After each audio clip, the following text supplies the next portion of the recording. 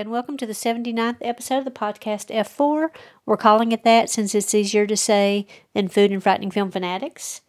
Before we get started, our usual disclaimer, heavy spoilers ahead, turn back now if you haven't seen these movies.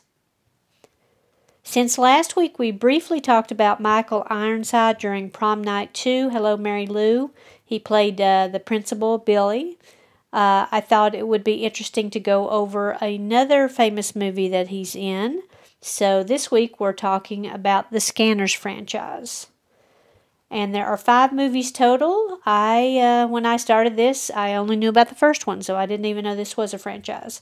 So the 5 movies are the original Scanners from 1981. This franchise was produced in Canada. And last week I was trying to think of what Canadian franchises there were besides Prom Night. I mentioned Ginger Snaps. Of course, I didn't mention Scanners because I didn't know it was a franchise. But the other one I forgot is Cube as well. And I'm sure there's still others that I forgot. And Cube, the Cube franchise we covered in a previous episode. So, the original Scanners, 1981, written and directed by David Cronenberg, and we'll talk more about him a little bit later. Starring Stephen Lack as Cameron Vale, Jennifer O'Neill as Kim Orbrist, Michael Ironside as Daryl Revick, Patrick McGoohan as Dr. Paul Ruth, and music was by Howard Shore. Next up, Scanners 2, The New Order from 1991, so 10 years later.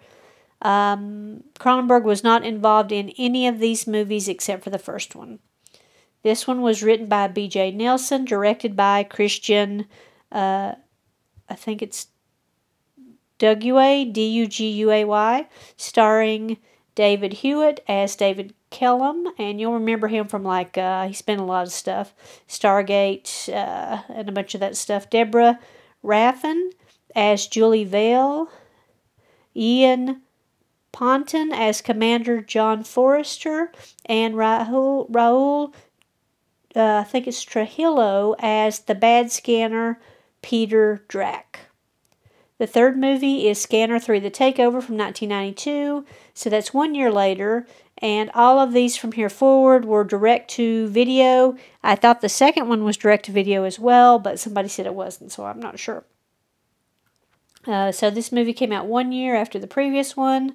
Again, written by B.J. Nelson, directed again by Christian Duguay, and starring Liliana, I'm going to mess up her last name, of course, Korowska, Korowska, as Helena Monet, Valerie Valos as her friend Joyce, and she's also the girlfriend of Alex, the main character. Steve Parrish is Alex. Colin Fox is Helena's father. And there are several people from Scanners 2 in this movie, but they play different roles. So that's it for the sequels. Next up is a spin-off, and it's called Scanner Cop from 1994. So 2 years later, written, directed, and produced by Pierre David, starring Daniel Quinn as the Scanner Cop, Stan, how do you say his last name? Staziak. Also starring Darrell Ann Flugel as Dr. Joan Alden, Richard Lynch as Carl Glock, and Mark Rolson as Lieutenant Harry Brown. And then the last movie is Scanner Cop 2, Vulcan's Revenge. This is also listed in some places as Scanners, The Showdown.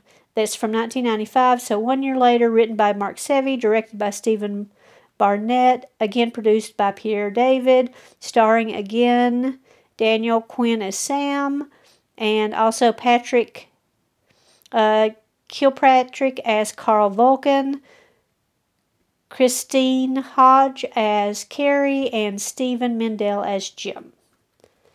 Where to find these movies? The first Scanner movie is available on HBO.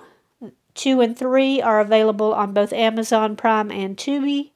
YouTube and Google list them at $2 each. The spin-off, Scanner Cop, is free on YouTube. The two Scanner Cop movies are harder to find, and then Scanner Cop 2 is also on YouTube, but there's only a Spanish version there. None of these movies are on Shudder, Netflix, or Hulu. Rotten Tomatoes scores. The first Scanners, critics gave it a 70%, audiences gave it a 64%. Scanner 2, not rated by critics, audiences gave it a 17%. Scanner 3, not rated by critics, audiences gave it a 18%. Scanner Cop, not rated by critics, audiences gave it 25%. And lastly, Scanner Cop 2, not rated by critics, audiences gave it a 34%. So we could see everything, but the original was really rated very low. The plot, first I'll read what IMDb says briefly and then just talk about the plot. So the first Scanner, IMDb says, a scientist sends a man with extraordinary psychic powers to hunt down others like him. So when the movie starts, there's a homeless guy named Cameron. He's in a mall. It's very 1980s looking. And some women are saying bad things about him because he's very... he's eating leftover food somebody left, and he's kind of dirty and all that stuff. So he uses his mind to give the woman a stroke. So we know that he has some sort of psychic powers right off the bat. And then he's chased by some guys through the mall and knocked out, and then he ends up waking up at a company called CONSEC. So Cameron learns that he's what is called a scanner. There are some 200 and something people in the world that have the same powers as him, including another person that we will meet in a second, Kim, played by Jennifer O'Neill. A scientist named Dr. Ruth wants Cameron to help him find some of the bad scanners, and the head of the bad scanners is Daryl Revick, played by, again, Michael Ironside. He wants to create an army of scanners to take over the world. And CONSEC wants to use the scanners for their own purposes because they're a military and I think technology company. In the end, it turns out that Dr. Ruth is actually a bad guy. He injected his wife with the drug ephemeral. Hopefully I said that right. And it was supposed to be used as a sedative with pregnant women, and then they were going to market it to everybody else in the country. So this was the test before they did that. And it turns out that scanners are a side effect of that drug. And most scanners die from their side effects, but Cameron and Revick and a few others managed to survive, and they have to take ephemeral daily in order to keep from hearing voices and going crazy. And it also turns out that Cameron and Revick are brothers, and they are Dr. Ruth's children, so they were part of that original experiment. In the end, there's a psychic battle between Cameron and Revick, and it looks like Cameron is killed, but he's not. Kim comes into the room, she finds his body, and it's like kind of like clay, like skeletalized on the ground. She thinks he's dead, but nope. Actually, Revick says that he's Cameron, and he has won, so Cameron has taken over Revick's body, and we can tell because his voice has changed and the color of his eyes has changed to what Cameron had. Cameron had very distinctive colored eyes. So that's the first movie. Scanner 2, The New Order, IMDb says, a scanner discovers a plot by renegade elements in the city government to take power with the help of evil scanners. This time around, a vet tech named David heads into the city to continue his schooling, and he ends up in the middle of a store robbery. He kills one of the robbers by making his head explode. And then Police Commander John Forrester sees the tape and wants to use David as part of his own plot. And he wants David to control the mayor's mind in order to make him the chief of police. And he thinks he needs to do all of this in order to instill law and order in the city. We meet another bad scanner named David Drack, and he's much more aggressive than Peter Drack, and he's much more aggressive than David. And David finds out eventually that he is adopted, and his parents are actually Cameron and Kim from the first movie. He also finds out he has a previously unknown sister named Julie, and she's also a scanner. Julie has lost her boyfriend Walter, and he is being held as a guinea pig by Forrester to test the effects of the drugs on scanners. And in the final scene, Drac tries to blow up David's brain, but all the patients get loose that were being held, including Walter, and they band together to save him. So they have a big psychic fight, and Drake is reduced to a freaky-looking skeleton. Forrester arrives at the building, but the press is following him, and he tries to kill David, but that doesn't work. And then David says that to the press that all the scanners just want to live in peace. They don't mean any harm to anyone. So that was the second movie. Third movie, Scanners 3, The Takeover. IMDb says, a young female scanner turns from a sweet young thing into a murderous, power-crazed villain after she takes the experimental drug developed by her father. Her brother, who's also a scanner, is the only one powerful enough to stop her. So this time around, we have two people who were adopted as children by the head of Monet Pharmaceuticals, and he developed a drug called F3. That they previously experimented with F1 and F2. That didn't work so well, so they're down to F3, and it's a patch that is worn behind the ear of a scanner in order to counteract the side effects of them being a scanner.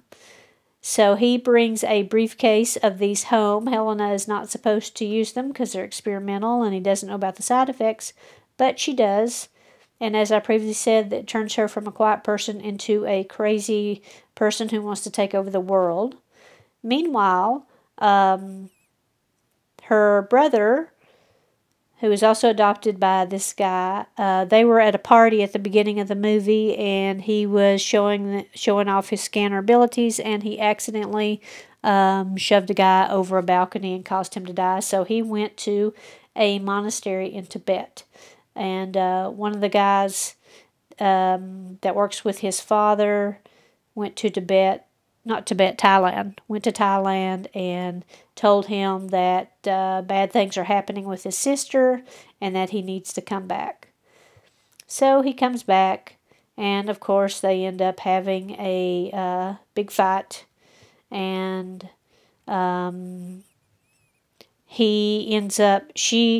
in the end, she is trying to use her scanner ability to control everybody in the world through a TV broadcast. So he is able to finally control her mind, but then in the end, she ends up inside one of the cameras. So whatever that means. But that's how that movie ends. And spin-off, Scanner Cop, IMDb says, Sam, a rookie cop with the LA Police Department, is also a scanner. When a string of murders begins to decimate the police department, Sam faces sensory overload and possible insanity as he uses his powers to hunt the man responsible for the killings. So Sam was adopted as a child by a cop named Harry when he and his partner went to check on Sam's father, who was a scanner, and he was off his meds and going crazy, and they ended up killing him. And then instead of leaving Sam at the psych hospital, Harry took him home, and he and his wife adopted him. So in this one, somebody starts killing cops, and they don't know why, because it's just like regular citizens. And then it turns out someone is causing them to have hallucinations that are triggered by first police uniforms, and then after that they move on to badges. So it causes the person to see something like a horrible giant insect or a monster or something, and then they kill the person. So Sam tracks the activity to a psychic shop, and it turns out this guy named Glock, who was previously a neurosurgeon and has a past with the police, including Sam's father. He escaped a mental hospital and is now seeking revenge on all cops and Sam's father especially. So this guy can basically get anybody to do what he wants him to do. So there's a final showdown in the operating room, and Glock is trying to kill Jim, who is being operated on, and Sam sees him and runs in the room, and then they have a psychic fight. And, of course, Sam ends up winning and blowing Glock's head up. So that's the end of Glock. And then lastly, depending on what you want to call it, Scanner Cop 2 or Scanners the Showdown. IMDb says a demonic scanner terrorizes LA, and the only person who can stop him may not have the neurons for the job. So this is the only movie with a recurring character. So Sam is back, and this time he is hunting an evil and powerful scanner named Carl Vulcan. And he has a previous past with Vulcan because Vulcan and his brother were like robbing a house, and Sam tried to stop him and killed the brother and then sent Vulcan to a psych hospital. And then Vulcan broke out, and of course now he is seeking revenge. So Vulcan basically goes around and sucks the life out of a whole bunch of other scanners, which is pretty gnarly looking. And he also decides that he is going after Sam's mother, who is in a retirement home. But before he can kill her, she jumps off a balcony and ends up dying. So then Sam then chases him to a warehouse. And of course they have the final battle. And it should come as no surprise that Sam makes Carl's head explode. And that's the end of that story. On to trivia. Future developments. There was at one point, somewhere around, I think, 2007 and then again 2011, talk of a remake directed by Darren Lynn Bousman, who directed Saw 2, 3, and 4, but that never materialized. Oh, and here's the thing about 2011. There was talk of a TV series, but again, nothing came of that. David Cronenberg has done lots of other movies. He's probably the most famous Canadian filmmaker and is primarily known for body horror. So besides Scanners, which is one of his lesser-known movies, he has done The Fly, Crash, The Brood, Shivers, Rabid, Videodrome, The Dead Zone, Dead Ringers, etc. The first Scanners movie, it should come as no surprise that most of the trivia is about that one. The crash scene in the record store prominently featured a float hanging from the ceiling for the RSO Robert Stigwood Organization record label, who paid for this placement. By the time the film was released, RSO had gone out of business. An early treatment from 1976 entitled Telepathy 2000 takes place in the future. Begins with a protagonist who is named something Quinn, who telepathically rapes a woman in the subway and is said as a spy movie. In this version, a company called Cytodyne Amalgamate was breeding evil scanners to take over the world, and the U.S. government was employing good scanners to stop them. David Cronenberg once called this the most frustrating movie he had ever made. The film was rushed to production. Filming had to begin without a finished script and end roughly 2 months later so that financing would qualify as a tax write-off, forcing Cronenberg to write and shoot at the same time. Cronenberg also cited difficulty between some of the leads, including Patrick McGoohan and Jennifer O'Neill. So I think that's probably one of the issues with the pace and continuity of the movie is it was just written as they were going. So there was no overarching idea of where the movie was going. So it just kind of, there's many scenes where not much is happening. William S. Burroughs' 1959 novel, Naked Lunch, contains a chapter concerning Cinders, a hostile group of telepaths bent on world domination. A clear literary inspiration for this film, Cronenberg would later direct a film version of Naked Lunch in 1991. In February 2007, as already said, Darren Lynn Bousman announced the director of the remake to be released by the Weinstein Company and Dimension Film. David S. Gover was assigned to write the script. We've talked about him previously. But the date came and went. All parties involved since moved on to other projects. In an interview with Bousman in 2013, he recalls that he would not make the the movie without Cronenberg's blessing, which was never granted. David Cronenberg moved the famous head explosion scene from the beginning of the film to like 15 minutes in so that late moviegoers wouldn't miss it and so they wouldn't have like the best scene in the movie at the very beginning. Let's see. Here's a interview with Stephen Lack for Film Comment about the pressure of having to get everything right because they were on such a tight time schedule, and how somebody actually got killed in a car accident, and how the camera crew went off to do that, and then that gave him a little bit of extra time to prepare. I think I'm going to say it later in here, but Stephen Lack was not an actor. He was a painter, and I think Cronenberg hired him because he liked the color of his eyes, and I think probably this movie would have benefited with a different person in the lead. The drug ephemeral bears an eerie similarity to real-life scandal in the late 1950s of women who had taken thalidomide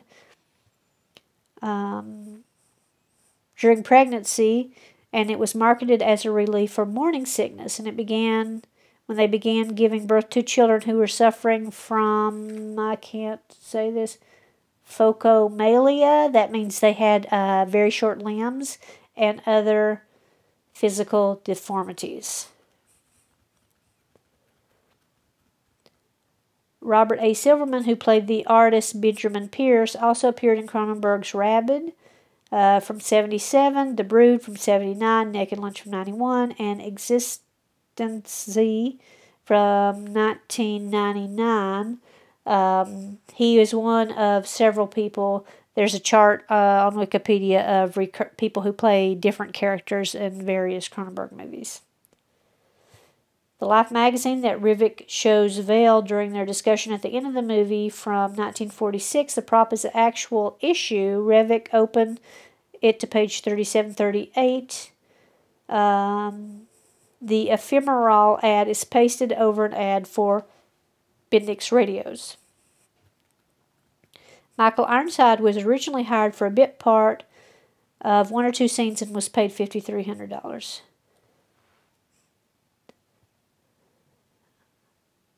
This was the nearest thing to a conventional science fiction thriller Cronenberg had made up to that point, lacking the sexual content of Shivers, Rabid, or The Brood. It was also his most profitable film until The Fly, which was 6 years later. Stephen Lack, billed as Stephen, Steven, Lack instead of Stephen, who played Cameron Vale, is now a successful and prolific painter. Yep, here's where I had mentioned this earlier. Had no previous acting experience before this movie. Top billed Jennifer O'Neill does not appear until 37 minutes into the movie. And her part is much less than either Lack or Ironside. Dr. Ruth tells Vale that he founded Biocarbon Amalgamate in 1942. Patrick McGoohan, who plays Dr. Ruth's character, would have been 14 years old at that time. Kim Orbist was named after the producer's assistant.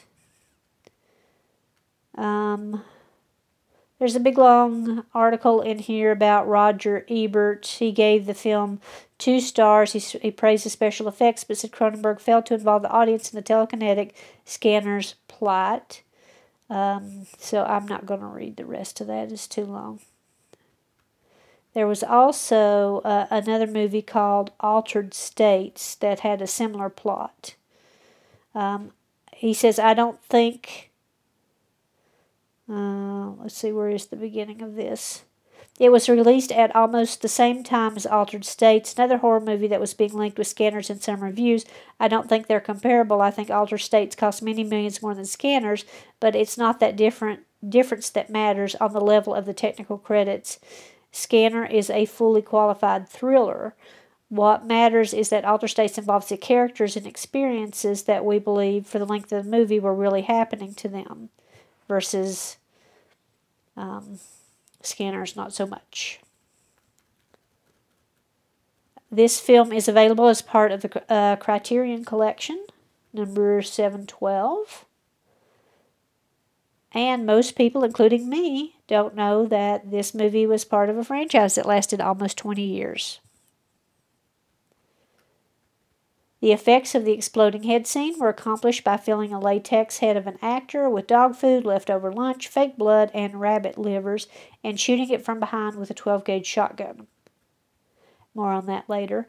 Production stills exist of shots in the final duel between Cameron and Revok, where the top of Cameron's head explodes, sending sparks into the air. Apparently, this climax was filmed by Cronenberg, but he chose to omit it from the final print. For the scene where Daryl is set on fire and he was wearing fake contact lenses that made his eyes all white, and these were the same contact lenses worn by Dustin Hoffman in Little Big Man in 1970. Now for Scanner 2, The New Order. To appease the MPAA, which was particularly critical of horror movies during this era, the filmmakers shot several variations of scenes to enable them to create R-rated, unrated, and TV edits of the film. The veterinarian professor at the beginning of the film is Victor Knight, who previously starred in the original Scanner as Dr. Frayne, the doctor who gets interrupted by Cameron Vell, making him the only actor from the original film to return in this sequel, but as a different character. The makeup and effects supervisors from the original film were asked to participate in this, but they were unavailable. The milk factory, Minotti Milk Products, is named after Nicola Minotti, the film's production accountant. During the shoot, the crew braved freezing temperatures, which bottomed out at 40 below and caused them to shut down production for a day. The power ballad, Mind to Mind, that plays during the end credits was written and produced by legendary Canadian hair band Alda Nova, better known for their hit single Fantasy.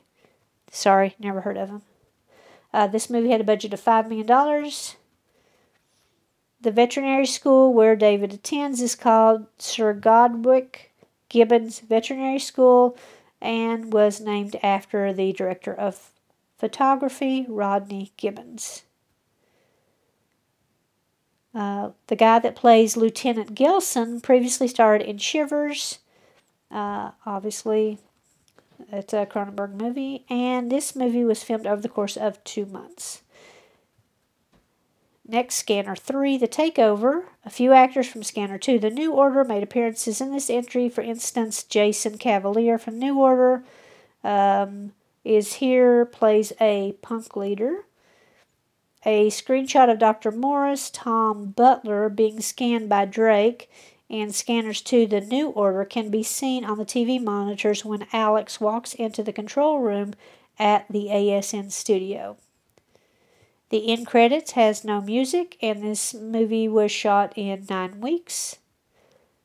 It was called Scanner Force in the UK. This is the first Scanners movie to have a female villain.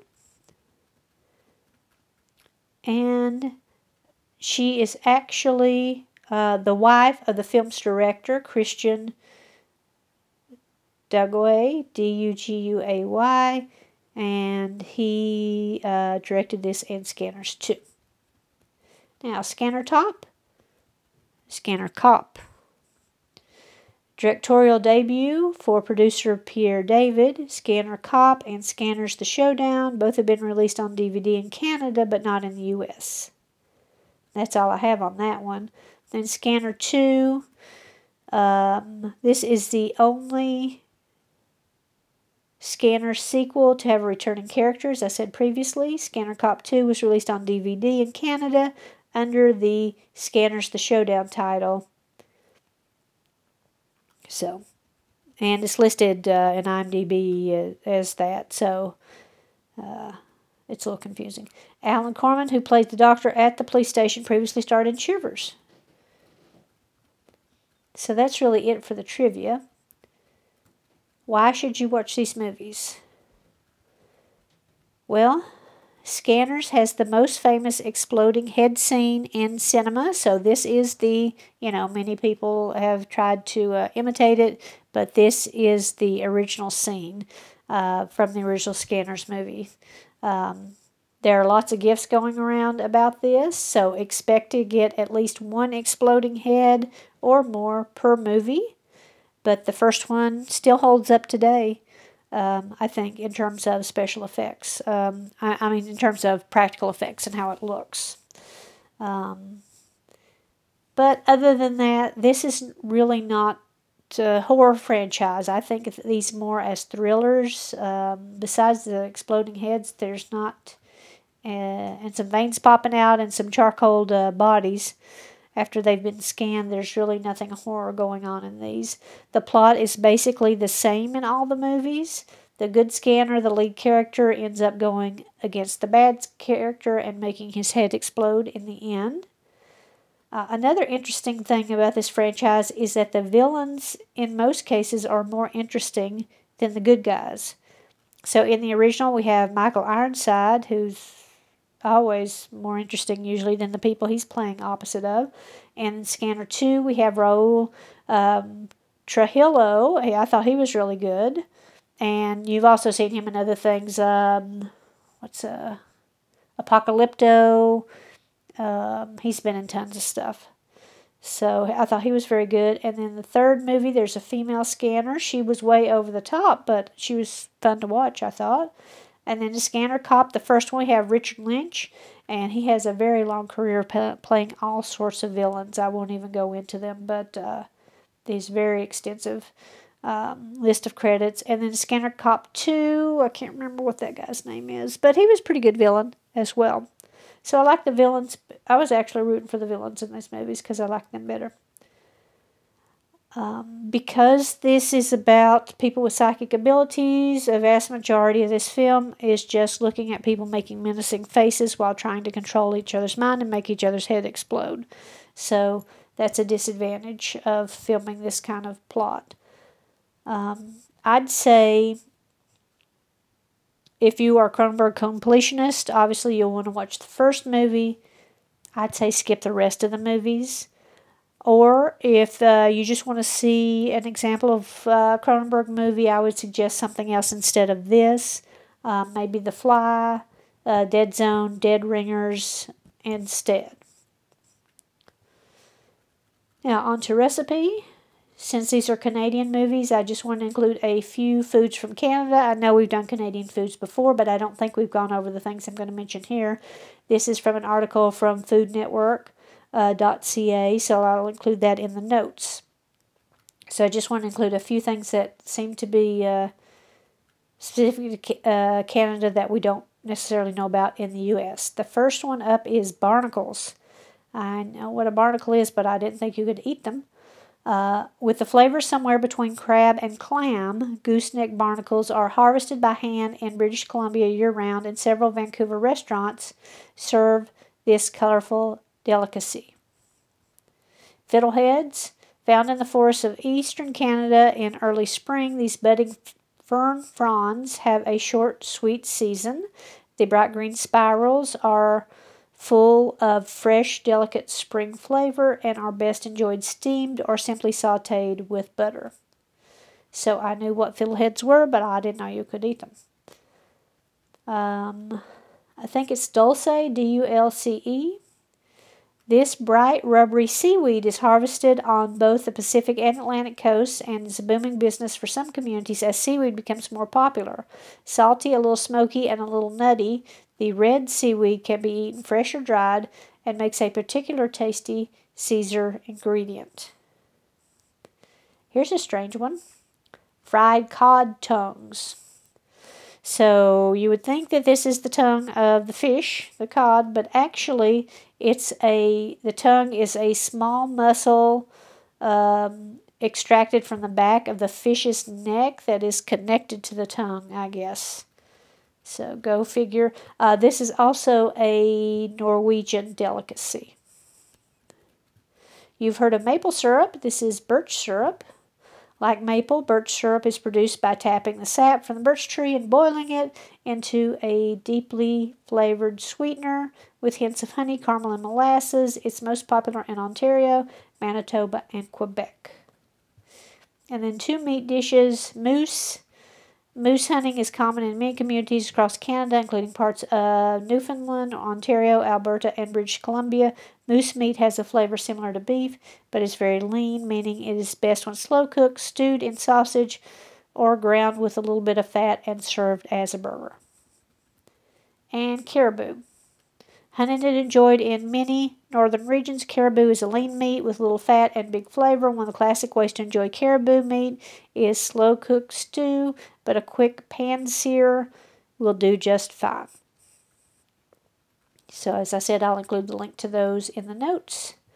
I would be interested to try barnacles, the dulce. I like seaweed, and the fiddleheads.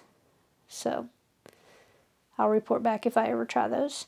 Where to find us? We're on iTunes, Spotify, and Stitcher. Please give us a 5-star rating if you like what you're hearing. We need all the help we can get.